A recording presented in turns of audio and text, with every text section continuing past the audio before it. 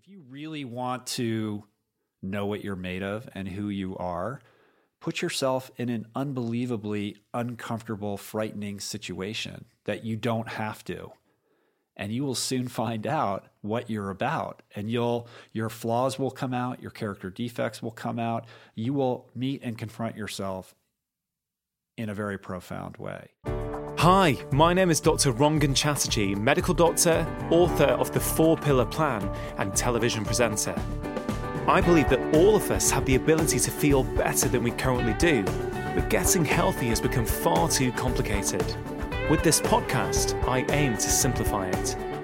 I'm going to be having conversations with some of the most interesting and exciting people both within as well as outside the health space to hopefully inspire you as well as empower you with simple tips that you can put into practice immediately to transform the way that you feel. I believe that when we are healthier, we are happier because when we feel better, we live more. Welcome to Season 2 of my Feel Better, Live More podcast. I've got a fantastic guest for you today to open up this new season of the podcast. This opening episode was actually recorded a few months back when I was in America. I was doing some promotion around my first book, The 4-Pillar Plan. I feel incredibly lucky and humbled that my first book has become a bestseller all over the world. And back in May, it was released in the US and Canada with a brand new title, How to Make Disease Disappear. So wherever you are listening to this podcast, if you're looking for a book that helps you to simplify health and gives you real actionable tools to help you make change, you can pick up a copy at all the usual outlets. My guest today is none other than Rich Roll. Many of you will no doubt know who Rich is, but for those of you who don't, I think you are in for a treat. Rich has one of the most popular podcasts in the world, which I have to say I'm a huge fan of, and was lucky enough to be invited onto his show myself a few months back. As well as his podcast, Rich is a best-selling author and is best known for being an accomplished 51-year-old vegan ultra-endurance athlete and former entertainment lawyer who was really struggling with life. He had alcohol addiction and was struggling with some health problems, yet he managed to turn his life around and has now turned into a full-time wellness and nutrition advocate, a very popular public speaker. He's a husband, he's a father of 4, and he is an inspiration to people all over the world as a transformative example of courageous and healthy living. In this conversation, you will hear a story of real transformation, addiction, and change. He has recently been called by Men's Health magazine one of the fittest men on the planet. I, like hundreds of thousands around the globe, find Rich's story inspirational. I think you will too. So Rich, welcome to the Feel Better, Live More podcast. Delighted to be here. So Rich, is slightly odd. We're here not in London. We're here in your beautiful home studio here in California, which is a real honor for me to see where you live as someone who's been a huge fan of what you've done over the last 5-6 years. You know, you've got one of the world's most popular podcasts. You've got a very successful book out, but I think you've got a very, very powerful story that I think a lot of my listeners will resonate with. So I wonder if you could share how you got into all of this wellness and lifestyle world. Yeah, sure. So first of all, you're always welcome in my home. We have a bedroom here if you want to stay anytime you're in Los Angeles. Careful what you offer. Yeah, and it's fun to talk to you. We should let everyone know we just completed you being a guest on my podcast, which was excellent. So we're all warmed up and ready to talk. We're all warmed up, yeah. As far as my story, I depends on how far you want to go back, but I guess I would start at my mid to late 30s. At the time, I was a corporate lawyer. I was doing the typical 60 to 80 hour work weeks and really very focused on my career. And I was coming off of a rehab stint at age 31. I'm a recovering alcoholic. And when I kind of emerged from that, I was very intent on repairing all the wreckage that I had created as a result of my drinking and drug abuse. I was a pretty broken human being at that period of time. And I was somebody who earlier in life had a lot of promise, and I'd squandered a lot of my opportunities. And so being sober, the two things that were most important to me were building a solid foundation of sobriety based on principles that I'd learned in rehab and in the recovery community. And then also kind of repairing my reputation as a human being, becoming a responsible member of society, and, sort of showing up when you say you're going to show up and being true to your word, and all of those kinds of things that had eluded me during my period of drinking and using. And I was successful in that regard. By the time I was 39 years old, I was on the partnership track at a prestigious law firm here in Los Angeles. I was driving a really fancy sports car. I'd met my wife. We were building a family. We built this home that you're in right now. And so from the outside looking in on my life, it looked like I had certain things figured out. I had sort of chased this idea of the American dream and was winning at that game, so to speak. But on the inside, I was really suffering. I was very unhappy with my chosen profession. I'd never really taken the time to think about what it was that I wanted, or what it was that I wanted to express. And this is something that we talked about, in your story. I just sort of did what I thought I was supposed to do, that a person of means, like sort of chasing these career goals, and it was catching up to me. It's a long way of saying on some level, I was having a little bit of an existential crisis about my life. Meanwhile, I hadn't been taking care of myself. I was 50 pounds overweight, subsisting on essentially a junk food diet, which is how I'd been eating throughout my adult life.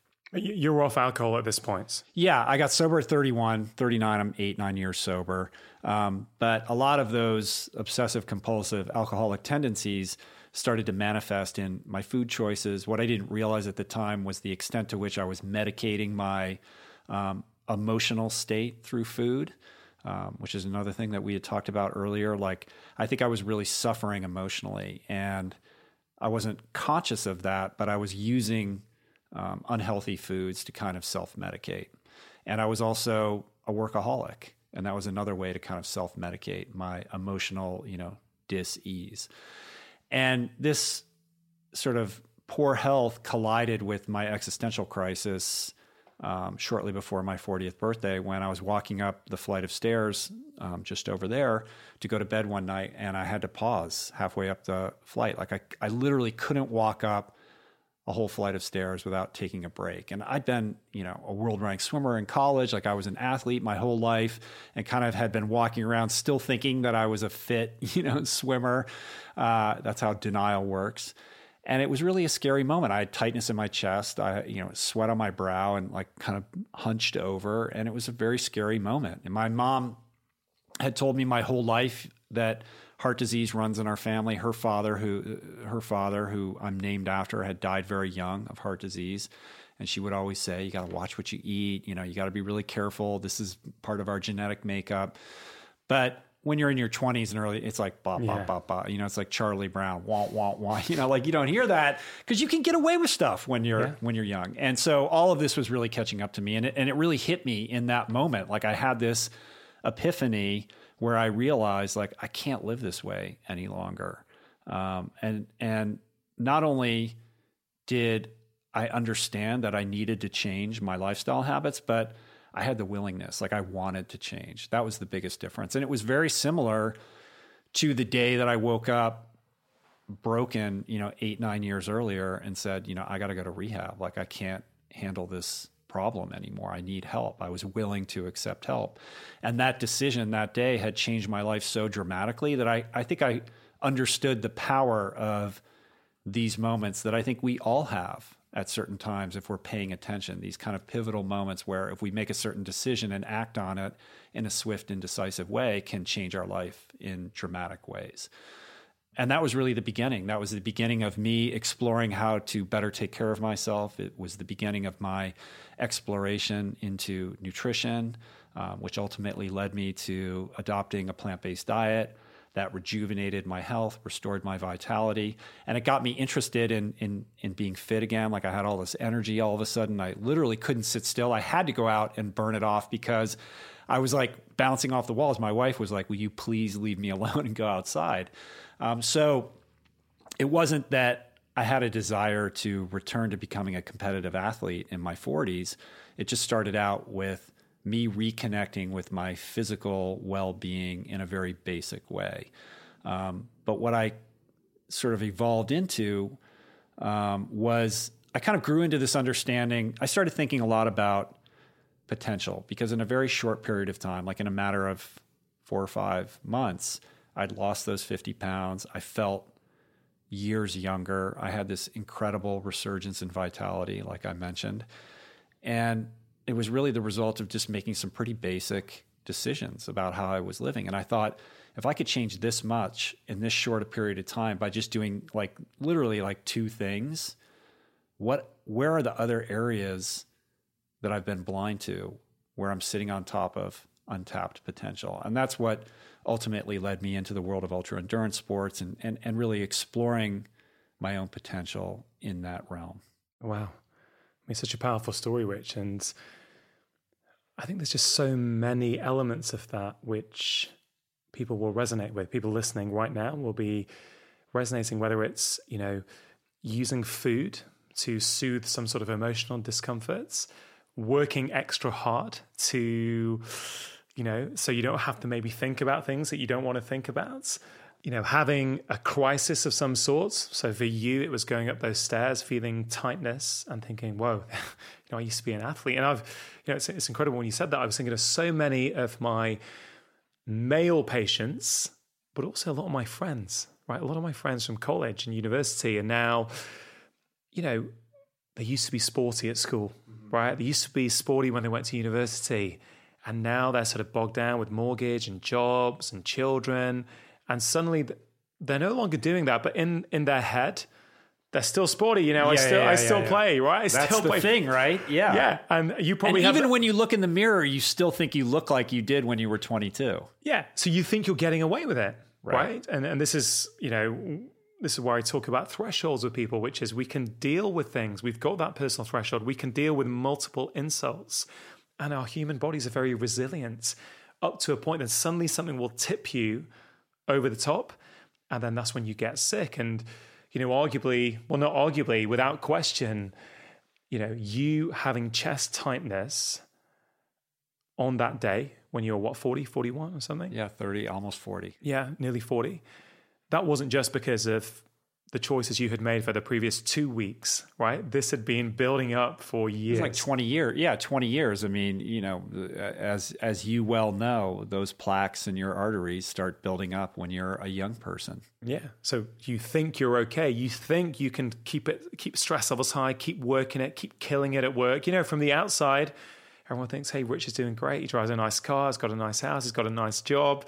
But on the inside, you probably knew, well, you've acknowledged you knew there wasn't something right. So what's interesting for me is that to change your diet, you needed that moment of chest pain on the stairs. What was it that forced you to, well, not forced you, what was that moment that, or was there that particular moment that made you think, right, I need to get sober now? What was that? Was there a rock bottom moment where you thought, right, I got to change this? Yeah. I mean, I had been aware that I was an alcoholic for many years. Like I just never had a normal relationship with alcohol from the very beginning. When did you first start drinking? When I was in high school, and I started going on recruiting trips to colleges when I was being recruited for swimming. And, you show up and they want to show you a good time. Suddenly you're at all these parties. Because I was a goody two-shoes in high school. Like I studied hard and I trained hard. I woke up every morning at 4:45, went to swim practice, swam for an hour and a half, went to school, swim practice again after school, studied, crashed at 9. Like I was too exhausted to get in trouble. Then I start going on these trips and, it's like, hey, there's girls and then we're at parties. And that was my first experience. And I vividly recall what it was like to feel drunk for the first time. And I describe it as like this warm blanket, like enveloping me, and the evaporation of every problem that I ever thought that I had. It was almost like suddenly the lights went on and I was like, oh, this is how it feels to be normal. Because I was a very insecure kid. I had trouble making friends. I was socially awkward. And suddenly alcohol solved all of that for me. And it worked. It worked for a long time. I had a lot of fun. I had a lot of good times. Like you don't keep doing it, but it's not working. But as they say, It works until it stops working.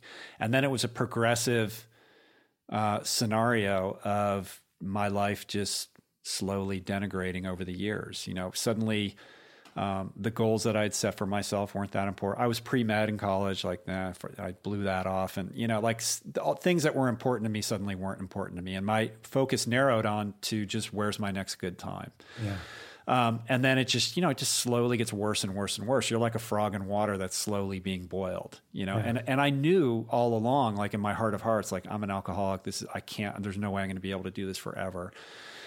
And it wasn't, I had the day that I decided to go to rehab wasn't like that. I was hungover that day, but that wasn't the bottom. The bottom really was about 9 months prior to that, where I had a wedding. I was attended by everybody in the world that I cared about. And a woman that I was getting married to who decided that she didn't want the marriage certificate signed. And the whole thing collapsed like a house of cards. It's a super long story, but it was a very demoralizing and emotionally destabilizing event in my life. And I had to drink after that for 9 months because I was in so much pain. But ultimately, that was really the precipitating incident that led me to ultimately end up in a rehab facility in Oregon, where I lived for 100 days, which is a pretty long time to be in rehab. Yeah. Wow. I just wonder, there's so far 2 pivotal moments. Obviously, what happened at that wedding, then what happened on the stairs when you got this chest pain. It makes me think that, do people need to get that low first before they make change? Is that one of the problems in society today, when we've got a lot of addiction, a lot of ill health, a lot of people making poor lifestyle choices, even though some of them, many of us, know what those choices should be or what we should be doing? Why is it we're not doing them? And do we need to hit rock bottom to make that change? Yeah, that's the question, right? I mean, speaking from my own experience, pain is the only thing that's ever truly motivated me to change any of my errant ways. But certainly, you don't have to hit rock bottom, and you don't have to be in pain to change. It's just easier, right? If you're suffering, you're more likely and more willing to make those adjustments. More motivation, right? Yeah, of course, more motivation. But that choice is always available to you. You don't have to suffer. That if that elevator's going down, it doesn't have to go down any further. And when people say hitting rock bottom, there's always another, you can always go deeper. Like there's always another rung, you know what I mean? So it's like, if you know that trajectory is headed in the wrong direction, at what point do you become willing to course correct? And I think that that's different for everybody. But I think, to sort of answer your question on a more macro scale with respect to addiction, I've been thinking a lot about addiction lately. And I really think there's room to discuss redefining what addiction is. I think we need to define it more broadly. When we think of addiction, we think of, the guy in the gutter who can't get who's holding onto the bottle, or the person who can't pull the needle out of their arm. But ultimately, I think that addiction is a spectrum, and on some level, we're all victims of addiction to some behavior or substance or thought pattern. Whether you think you're undeserving of good things in your life, or you're addicted to believing that you're a victim, or you can't put your cell phone down, or you can't keep chocolate out of your mouth. On some level, these are all addictions. There's a spectrum.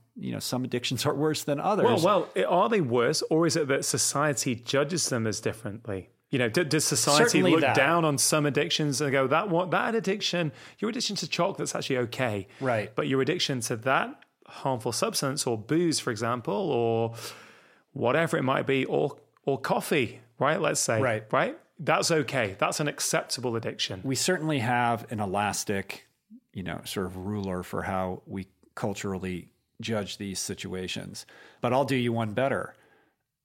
What's worse, the acute addiction, the heroin addict, or the person that can't put their phone down? Like on some level, if the heroin addict gets sober and then leads a clean life and has a greater understanding of what addiction is and goes on a spiritual journey to grow, that might be better than the person who's on this like slightly less acute form of compulsive behavior that they can persist in engaging with for the rest of their life and never really address it. Yeah, absolutely. I mean, I think it's something we all need to think about, something I'm thinking about a lot these days as well. I think a lot about, on a personal level, why I've made the choices I've made in my life. And once you start creating a bit of space in your life to start going into these things, things start to make sense. You go, oh, that's why I did that. That's why I did that. What you said about alcohol, that warm, fuzzy feeling that it gave you. I had a guest on recently, a friend of mine, Matt Willis, who, very well-known singer. He's been in one of the UK's biggest bands in the past, and he had a problem also with booze. And he said something very, very similar, that's what booze did for him. That's how it made him feel. Suddenly everything went away and everything was just great. Do you think that you made a decision, you had an addictive behavior? So I think just to broaden this out, many of us, as you've said, and I agree, have these addictive behaviors. Some are judged better or worse depending on our morals and what we think about things. But you were compensating for something with booze. Is that fair to say? Sure. So you made a decision that this is not working. This is socially not great. This is, I need to kick this thing. Do you think that you dealt with any of the underlying reasons for needing the booze when you quit the booze, or did you transfer your addiction from booze to poor food? It's a little bit of both. I'll take it in equal parts. So when you get sober, you are confronted with yourself for the very first time without your best friend to mute those emotional signals. So in other words, the booze or the drugs, they're not the problem. They're the solution and the symptom. When you remove them, now you have to confront the problem. And the problem is your lack of emotional well-being, whether it's childhood trauma, whether there's some other sort of emotional distress that you have to look at, dis-ease, a sense of not feeling at ease with yourself, with who you are as a human being. And that's when the real work begins. So, I've been in Alcoholics Anonymous for 20 years, and I'm still that's still the most important thing in my life. And that journey of self-exploration, of trying to treat this disease that I have, I'll be doing that for the rest of my life. And there's no destination point on that because personal growth can always continue and expand. So in terms of have I looked into that? Yeah, like I'm all about that. Like I'm on a spiritual journey to become a more self-actualized human being, to redress the emotional trauma, to look at, sort of basically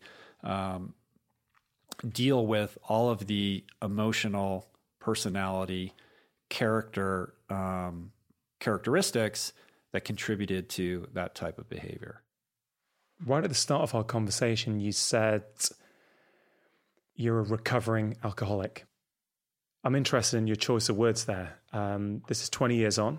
Is it 20 years on now from being sober? Do you still feel that you are recovering? Or do you feel that you've beat that now? You're not going back to booze? Or, I'd love to understand that more, why you use the word recovering. Yeah, I am recovering. I am not recovered. I have not beat it. All I have is today. And my goal today is to make sure that my head hits the pillow without drinking or using. I don't know what's going to happen tomorrow. I do know that if I were to pick up a drink, maybe I could have a drink, maybe I could have 2 drinks or 3 drinks and be fine, but it would not take long before I would be out of control. And if I pick up a drink, all bets are off and my life will quickly spiral out of control. I promise you that. I have a disease called alcoholism, and I will always have that disease. I'm just hardwired for it for whatever reason. And I can spend a tremendous amount of time trying to figure out why that is. But ultimately, I don't know how helpful that is because I have a treatment for it and I can deal with it.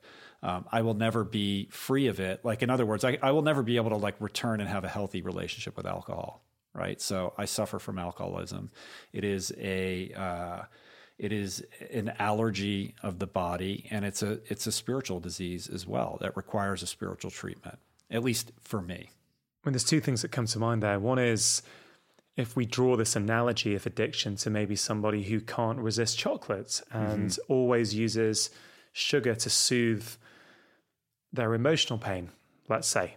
If we looked at it through the same lens, you say that as many people who've had let's say an unhealthy relationship with alcohol, many people feel that, as you've just said, that you can't go back. You'll never be able to have that healthy relationship again. You'll always have to avoid it.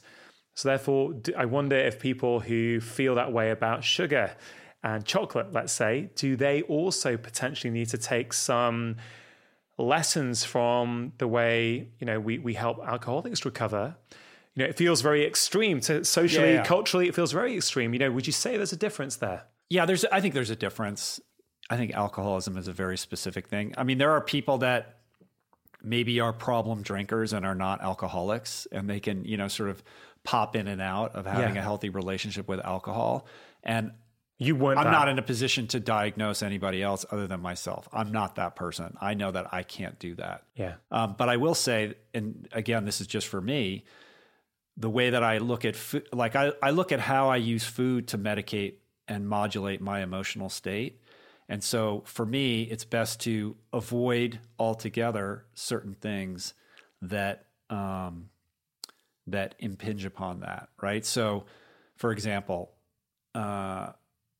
if you told me I could have like a cheat day one day a week, this popular diet, so they allow you a cheat day. Like if I was to do that, like literally I would spend 6 days obsessing on what I was going to eat on cheat day. Okay. I would just be like thinking about In-N-Out burgers and bacon and all kinds of stuff that I wouldn't be able to focus on my life.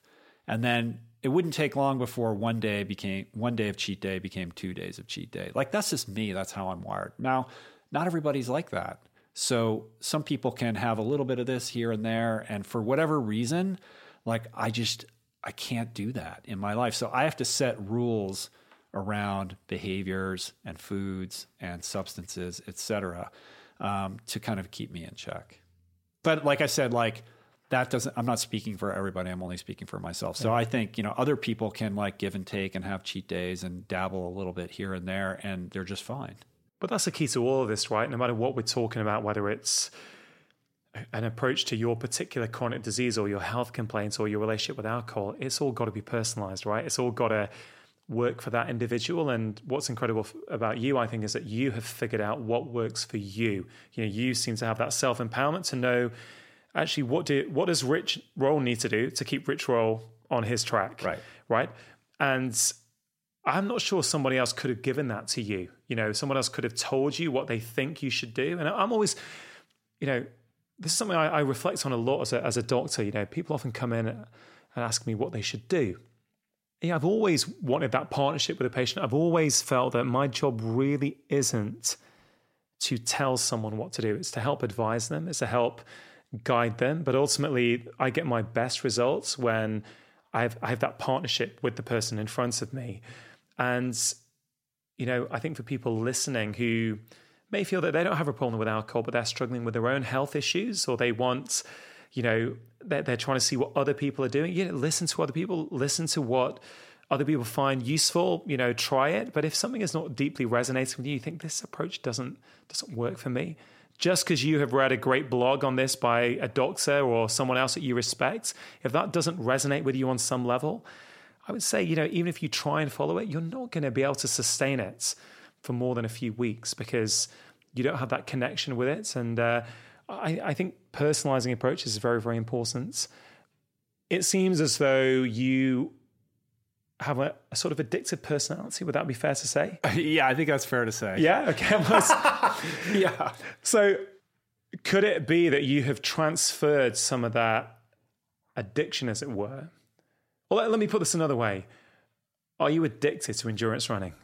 Yeah, I used to bristle at this question, and I get this question a lot. I used to bristle at it, but I think if I'm being totally honest, I have to say yes. I have an addictive personality by nature. And so for me to say, oh no, my relationship with like doing these crazy ultras, which are extreme by their very nature, is completely healthy. No, I don't think that that's being completely honest. I think that I've figured out a way to channel these tendencies into avenues that are productive and healthier than what I was doing. And I've done them as a means to explore myself spiritually, mentally, emotionally. The races that I've done, like, it's not about podiums or beating people. It's about trying to figure out who I am as a human being and what I'm here to express. Because there's so much time alone, and because the training is so rigorous, it forces you to confront yourself, to meet yourself with everything else stripped away in a very real and fundamental way that we just don't get in our normal lives. And so it's been a teachable experience for me that has enhanced my life in countless ways. But I was drawn to it probably because of some innate, the extreme is an allure for me. So I can try to deny that in myself and repress it, or I can find outlets for that are productive, if that makes sense. And I will say this, I'll say one more thing. And I have to give credit to my friend Mishka Shubaly because he came up with this. The drink was always the easy choice. It was the way out. But putting on the running shoes, that's the hard choice.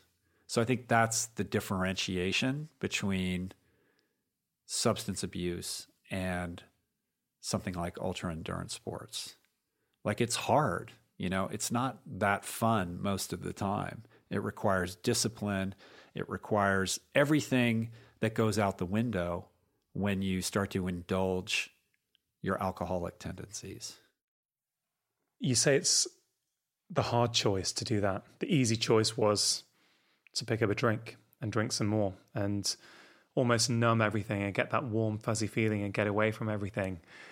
As I reflect on that, and I think about what you said about that, almost what I'm getting from you is that the running is a form of therapy. It helps you understand yourself better. When you're struggling, how do you cope with that? What have you got when everything, all the external layers are stripped away, when it's just you and your running shoes and you're out somewhere? What have you got? And I remember seeing a talk that you did about life hacks and about, again, I don't want to paraphrase you. So what I took from that talk, from recollection, it was a while ago when I saw this, but was about, we're all searching for the hack. We're all searching for the quick fix, right? But that's not what life is about. I wonder if you could sort of expand on that a little bit. Yeah. I mean, everybody wants the shortcut. They want what they want when they want it, now more than ever. They want every episode of every Netflix show on demand. They want their pizza delivery by drone. We're in this instant gratification culture, and we're all looking for the end run around the work to achieve our goals. And what we're missing and what we fail to appreciate is that what really gives our lives a sense of fulfillment and purpose is embracing the obstacles and the challenges that life and the pursuit of any goal or dream inevitably present us with. So let's stop trying to end run around that and just embrace it completely. And I think when you do that, suddenly you have this sense of coming alive. And I think, to your earlier point, like when I'm out, like if you really want to know what you're made of and who you are, put yourself in an unbelievably uncomfortable, frightening situation that you don't have to. And you will soon find out what you're about. And your flaws will come out, your character defects will come out. You will meet and confront yourself in a very profound way. That's what I'm seeking in my life. And I think when you forget about the life hacks and the shortcuts and the 80-20 rule, and you commit yourself to mastery in whatever it is that moves you, whatever it is you figure out is your life purpose, in my experience, that's when you become a fully actualized version of yourself. I wholeheartedly agree. And for me, As you know, Rich, I talk about these 4 pillars a lot, these 4 pillars of health. I think are very important for all of us to think about. But that's really the starting point. It's the starting point to actually get to know yourself better, because once you start making those choices, this podcast is called Feel Better, Live More. And you've just illustrated very beautifully that you made some changes, you were feeling better, and now you're living more, you're getting more out of life, you're understanding yourself. For people who are listening, who are going, yeah, that all sounds great. I don't have time for all that. I'm busy. I've got 2 jobs. I've got kids. I've got elderly parents I need to look after. I don't have time for all this stuff, right? What have you learned, from this experience that you've been on, plus from doing your podcast where you've gone deep with so many profound people from all over the world? What can somebody who's listening to this right now who feels, I can't resonate with that, I can't, that doesn't fit with my life, what would you say to them? You mean eating a 100% plant-based diet and doing multiple day endurance races doesn't fit within the construct of the average person's life? I don't know what you're talking about. Of course, I can go out and do these, be out, on the edge of the envelope. And I do that because I feel it's my authentic blueprint, but also to serve as sort of a benchmark. So if I can go out and do these things, then perhaps people will rethink the limits that they're placing on their own lives. So it's not about racing an Ultraman or doing 5 Ironmans on 5 Hawaiian Islands in 5 days. It's about taking control and responsibility for your choices, for your well-being. Regardless of how busy you are, you have time for self-care. It may not be hours a day, but you certainly have minutes. And if you tell me you don't, I challenge you to get out a journal and write down what you do every 15 minutes of every day for a 7-day period. And I will guarantee you that you will identify giant swaths of time that are wasted on BS that is not moving you forward in the direction that you seek for your life. It's not a question of time as much as it is about priorities. How important is it to you? And what I'm telling you is that you cannot be of maximum service to others, to your family members, to your kids, to your partner, to yourself, unless you take care of yourself. And so, as selfish as that may sound, it's actually the most selfless thing that you can do. It's why when you get on an airplane, they tell you if you're an adult, you put the oxygen mask on before you put it on the child. You have got to tend to yourself before you can tend to others. And when you develop healthy habits around that self-care, you become a better example to those in your life that you care about, and you become a more productive example. And I think that process of investing in yourself contributes to greater self-esteem that has a ripple effect that will positively impact you in every aspect of your life. So my call to action is to make a commitment to yourself. Maybe it's 2 minutes a day to meditate, like you always talk about. Yeah. Maybe it's just doing those glute exercises in your kitchen in the morning while you're brewing your coffee. It doesn't have to be some massive thing that you're going to post on Instagram. It's simple, tiny actions that you build into your daily routine that you do anonymously that are going to move the needle. Consistency is the most important thing. Finding a habit, as small as it is, and doing it until it is rote and part of who you are. Yeah, well, inspirational, Rich. It really is. I mean, I hope people listening to that actually really take that on board and just think about what he said about a journal. Do it. It's what have you got to lose in so many ways. I really like what you said about, do it and don't post it on Instagram. And I think there's really something in that, which is, we've just spoken a lot on your podcast about technology, right? And again, I'm not anti-technology. I think it's fantastic, but I think we need to figure out as a human race how we use that technology. And I would almost argue that this habit that you start should be something you don't post on social media, because often we post things for that, we're feeding that, we're looking for that emotional nourishment. We're looking for that external validation that what I'm doing, people, everyone's saying, yeah, that's great. I got 200 likes because everyone else thinks this is good. Now, look, I'm not saying that's a bad thing necessarily, But if you're doing this habit, or if you're doing this daily practice that we hope is going to become a habit, but if you're doing it for that external validation, I would argue that you're really probably not doing it for the right long-term reasons. No. It's got to intrinsically motivate you. It's got to be something that you feel good about yourself. Sure, if you want to post about it now and again, fine. But you don't really want to be doing it for that reason. How much of a problem do you think the inauthenticity, you've just spoken about being authentic, but the inauthenticity that often exists on social media, the highly curated images, the perfectionist presentation, how much of a problem do you think that is causing society? It's a huge problem. It's a huge problem. I think it's contributing to a lot of mental health disorders and depression in a lot of people. It's almost impossible, the way that we're wired as human beings, that when we're scrolling, when we're caught up in that like compulsive scrolling, to not, when we see a beautiful image, compare that to the quality of our own lives. And when somebody's, as most people, or as a lot of people do, present this, polished veneer of what their existence looks like, it makes us feel like crap about our own lives. And so it's not healthy. I would say one thing I've always respected about you is I don't think you present a highly manicured veneer of your life. Certainly, what I've seen of you on social media, I don't think you do that. I try not to, although for me, aesthetics are important. So if I post a photo, I always want it to be like a cool photo.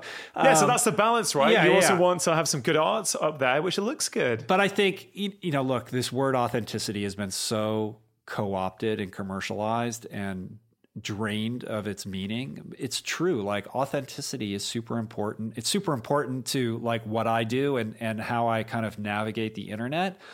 But now it's been, it's like everybody's talking about authenticity. So it feels weird to talk about it. But in truth, I think it's really important to, develop a relationship with social media where you're comfortable being who you are, rather than feeling like you're in a race or in a game to, measure yourself up against somebody else's life experience. Yeah. Rich, you live in what can only be regarded as paradise. It's a fantastic house, fantastic view here. The sun is shining here in California. I would bet that even, I come here and I think, wow, wouldn't it be amazing to live here? Right, okay. I bet even someone like you, or instead of me putting words in your mouth, do you ever suffer from FOMO? Do you ever get fear of missing out when you go on social media? Yeah, of course, because there's always somebody who's doing something, who's living a cooler life or has something that you don't have, or you perceive that they are. Yeah, of course. So I have to gauge that for myself. But honestly, my life is an embarrassment of riches. I can't even believe that I get to do the things that I get to do, and I say that as somebody who, and I shared this at an AA meeting last night. 20 years ago, I was a completely broken human being, sleeping on the floor on a mattress on the floor of an otherwise unfurnished apartment. I had alienated every single person in my life. My family didn't want to talk to me. I had 2 DUIs. I was facing jail time. I had that wedding that fell apart. I was on the verge of unemployment, and all my friends had fled for the hills. I didn't have a lot of options. I was a truly broken, spiritually bankrupt human being. And the fact that I get to do what I get to do today and live in this house, I wake up and every day is a bonus day for me, because quite frankly, I should be dead or I should be institutionalized. And so it's important for me to never disconnect with that perspective. And I forget, I get caught up in my day, and I'll go on social media and see somebody else who's living a better life. And that's nonsense, because my life is insane. And it's been a very difficult journey. Even as short as 5 or 6 years ago, we almost lost the house. I didn't know how I was going to earn money. It's been very, very difficult. It has not been easy.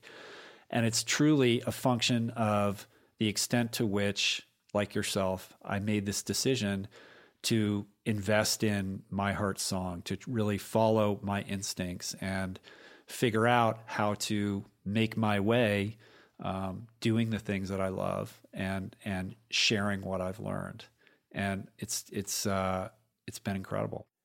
Yeah, Rich, I mean, you say you feel incredibly lucky to be here and live the life that you do, but you put in the hard work to get here, right?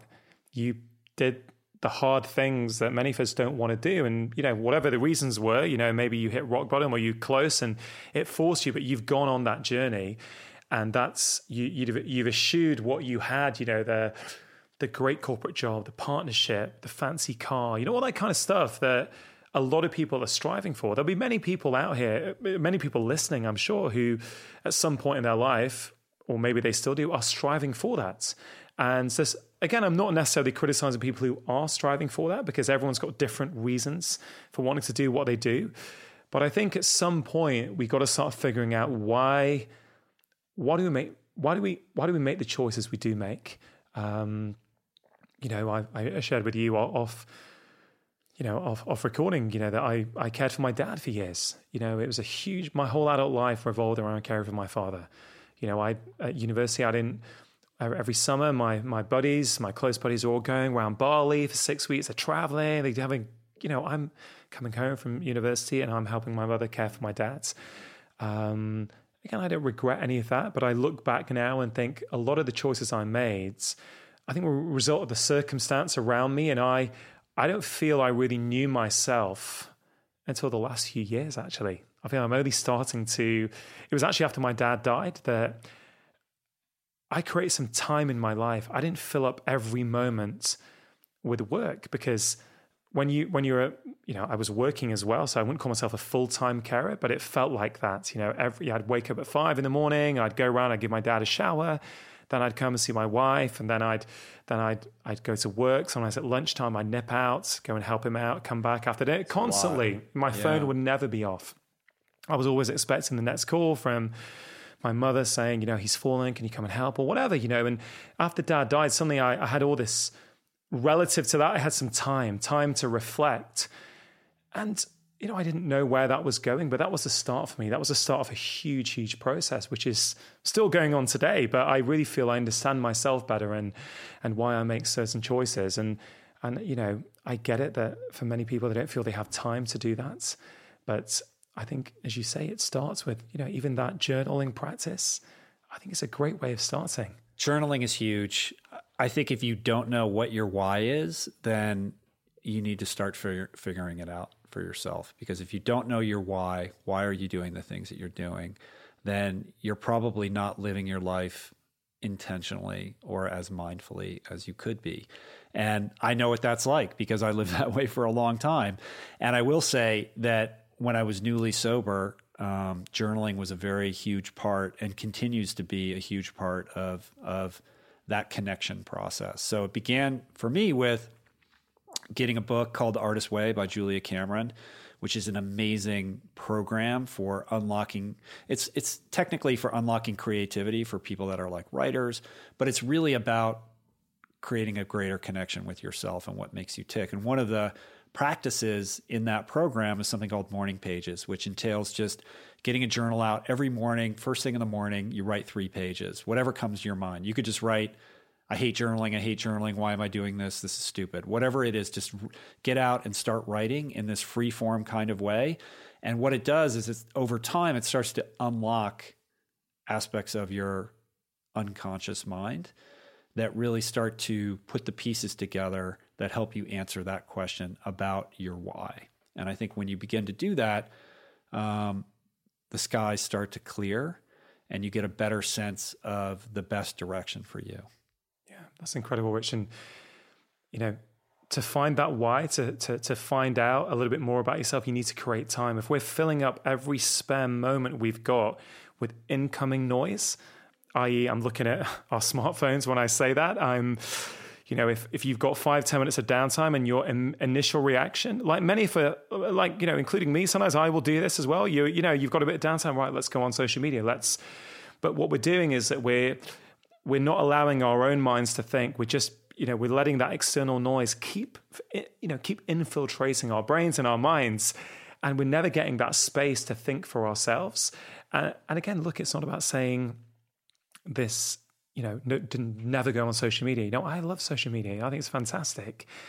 But I think having a practice like journaling it's creating that 5 minutes, maybe that 10 minutes of space where actually you're alone with your own thoughts, not someone else's thoughts, not someone else's life. It's just you, your pen and the paper. And, guys, if you're listening to this and you don't know where to start, I'd say start there. Try it for 7 days. Just see what happens. See how you feel. If you don't like it, right, fine. But you've at least tried it. And I bet we've got 5 minutes to try it.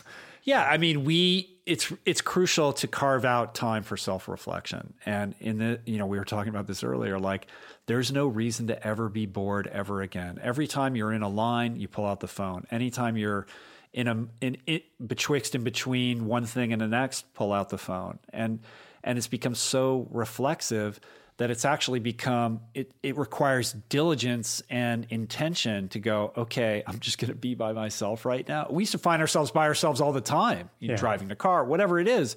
Now it's very difficult. You have to really make a decision that that's what you're going to do. But if you don't do that, your quality of your life will begin to erode, and you start to detach from what it is that makes us human. Yeah, absolutely. And a tip I'd give on that for people is, if this journaling practice appeals to you, and I'd highly recommend you give it a go because I have done it and it is transformative, is, try and have that golden hour in the morning without your phone. Okay. I think it's such a great way to start the day is with your own thoughts, not with incoming noise. I know some of you were thinking, yeah, but you told me to meditate and I use that meditation now. Okay, fine. Keep it on airplane mode. Now the morning routine is 2 hours long. Yeah. I get it, right? So maybe if you do need to put it on, keep it on airplane mode. One of my early podcasts was with Michael Acton Smith, who founded the Calm meditation app. Yeah. Uh-huh. Yeah, he's fantastic. And, he first hour, I think maybe 2 hours a day, he stays in airplane mode. So yes, he does his calm meditation, but he doesn't, he insulates himself. He protects himself from the noise of the outside world. And guys, I would highly recommend you think about that. Jumping on your emails first thing in the morning, you're just setting yourself on this vicious treadmill, which is very hard to get off for the rest of the day. Do you want to live intentionally or reactively? If you wake up and you grab your phone and you start responding to things, you are living your life reactively. And that is not a good default mode setting. Yeah. So we're not telling anyone what to do. We're just suggesting that this is something you might want to consider, because people will say, yeah, but my work needs me to. Fine. I get it. Look, the point is many of us can actually find that time. We can create that time. And I think at some point, we just got to suck it and see You're how we too go. Nice. Right? I'm get up earlier, go to bed earlier. Don't watch that TV show. Get off Facebook, whatever. You can, if it's important enough to you, if you're willing to make that commitment to yourself, you can find the time.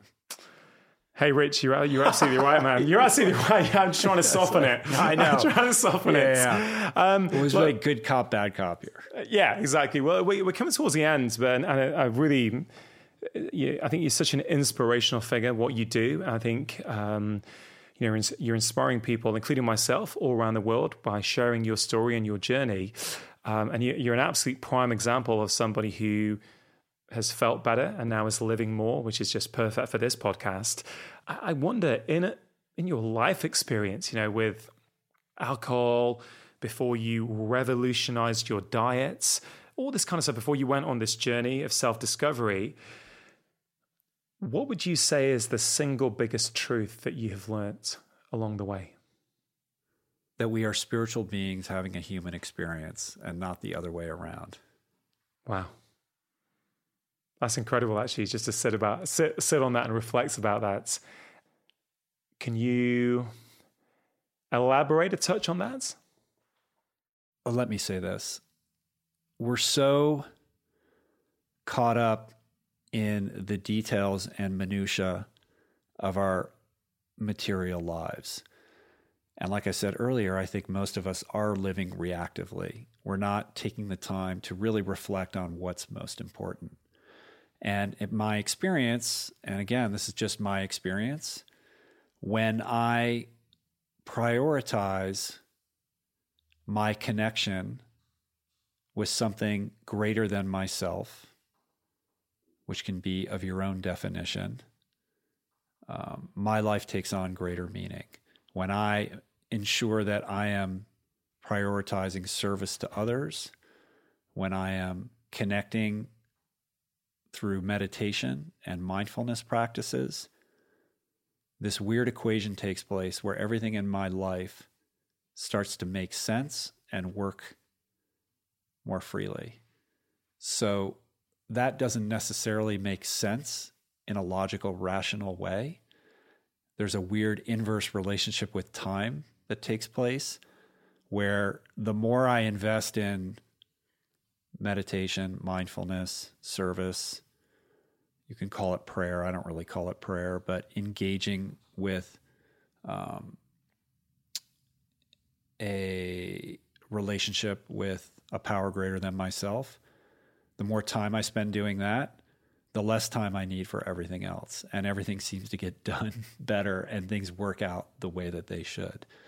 I was somebody who always believed that everything that I had accomplished in my life was a result of my ability to outwork my fellow classmates or teammates. I was never the most talented student or athlete, but I have this incredible capacity to suffer and to go the extra mile. And I always thought that was my secret weapon.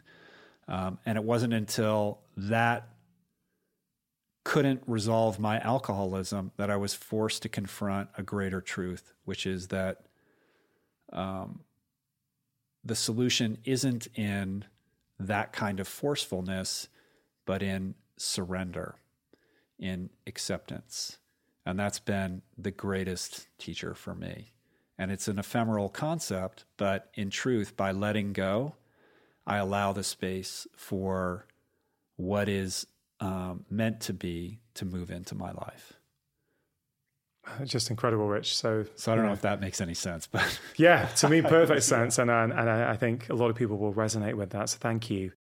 You released a book a few years ago, Finding Ultra, which you've recently re-released all over the world. I know people in the UK can get the new version. Mm-hmm. What are people, people who've maybe come across you for the first time today, listening to you talk to me and are interested in learning more about you? What are they going to find in your book? What can they get out of that? So Finding Ultra is sort of a combination of 3 different books. It's sort of an addiction recovery memoir.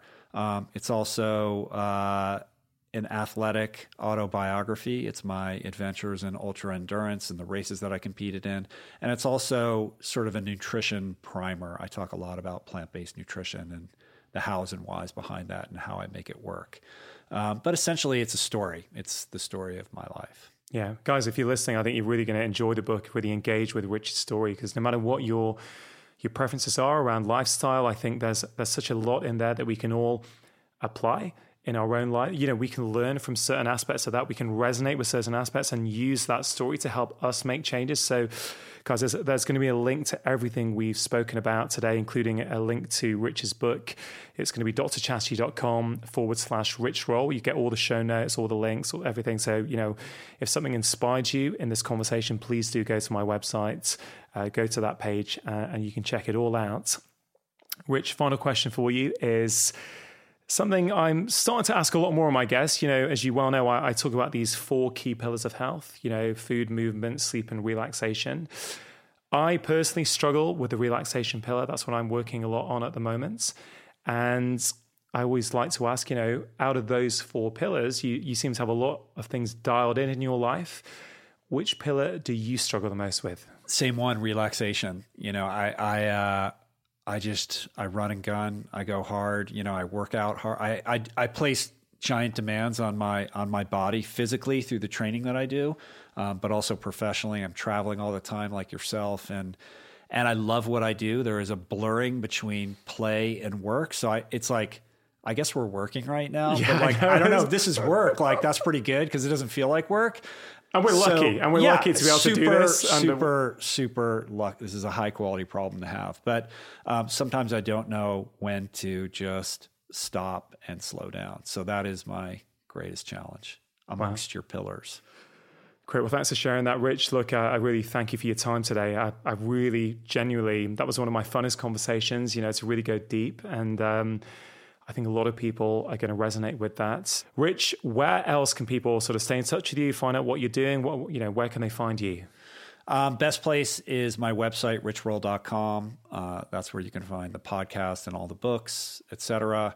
And then the podcast is everywhere you listen to podcasts, the Rich Roll Podcasts and Finding Ultra. We've got two cookbooks as well, the Plant Power Way and the Plant Power Way Italia, same place you buy books, and at Rich Roll on Twitter and Instagram. And if you'll indulge me, can I leave your listeners with one last thought? Please. So if you're listening to this and you're in pain or you're struggling and you can't see your way through, you can't see the path forward, people say that people don't change, and that is bullshit.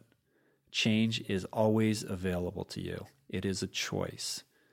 If you're struggling with drugs and alcohol, you never have to drink or use again. Please seek help. If you are looking to change your diet or a lifestyle habit, figure out one small habit that you can master, just like Dr. Chatterjee always talks about, and master that. Be gentle on yourself and understand that this is a journey. This is a journey for the rest of your lifetime. It's not a hack or an overnight thing, but that change that you seek in your life isn't just possible. It is what you are here to do. Rich, thank you. Thanks for your time. Thanks, Matt.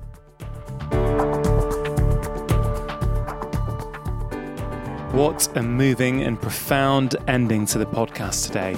I really hope you enjoyed listening to the conversation as much as I enjoyed recording it. I hope you found the content engaging and that you feel inspired to make some changes in your own life. Do let me and Rich know on social media what you thought of our conversation, any questions you may have, or if you simply want to let us know what changes you are going to make based on what you heard. We would absolutely love to hear from you. Many of the ideas discussed during the conversation are detailed in my book, The 4-Pillar Plan, which is out in the US and Canada with a brand new title, which is How to Make Disease Disappear. Which also spoke a lot about meaning and purpose, which is a big part of my upcoming book, The Stress Solution, which comes out very shortly. It is available to pre-order right now. And I want to thank every single one of you who has already pre-ordered the book. You will be getting the book the very day that it comes out. I would really appreciate any help that you can give me to help spread awareness of this podcast, such as leaving a 5-star review on whichever platform you are listening to this on.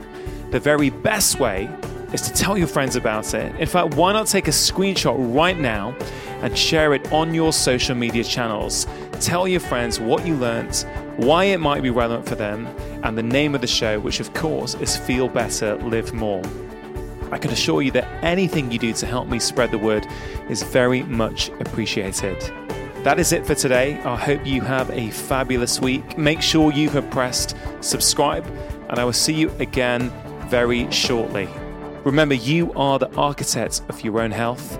Making lifestyle change is always worth it, because when you feel better, you live more. I'll see you next time.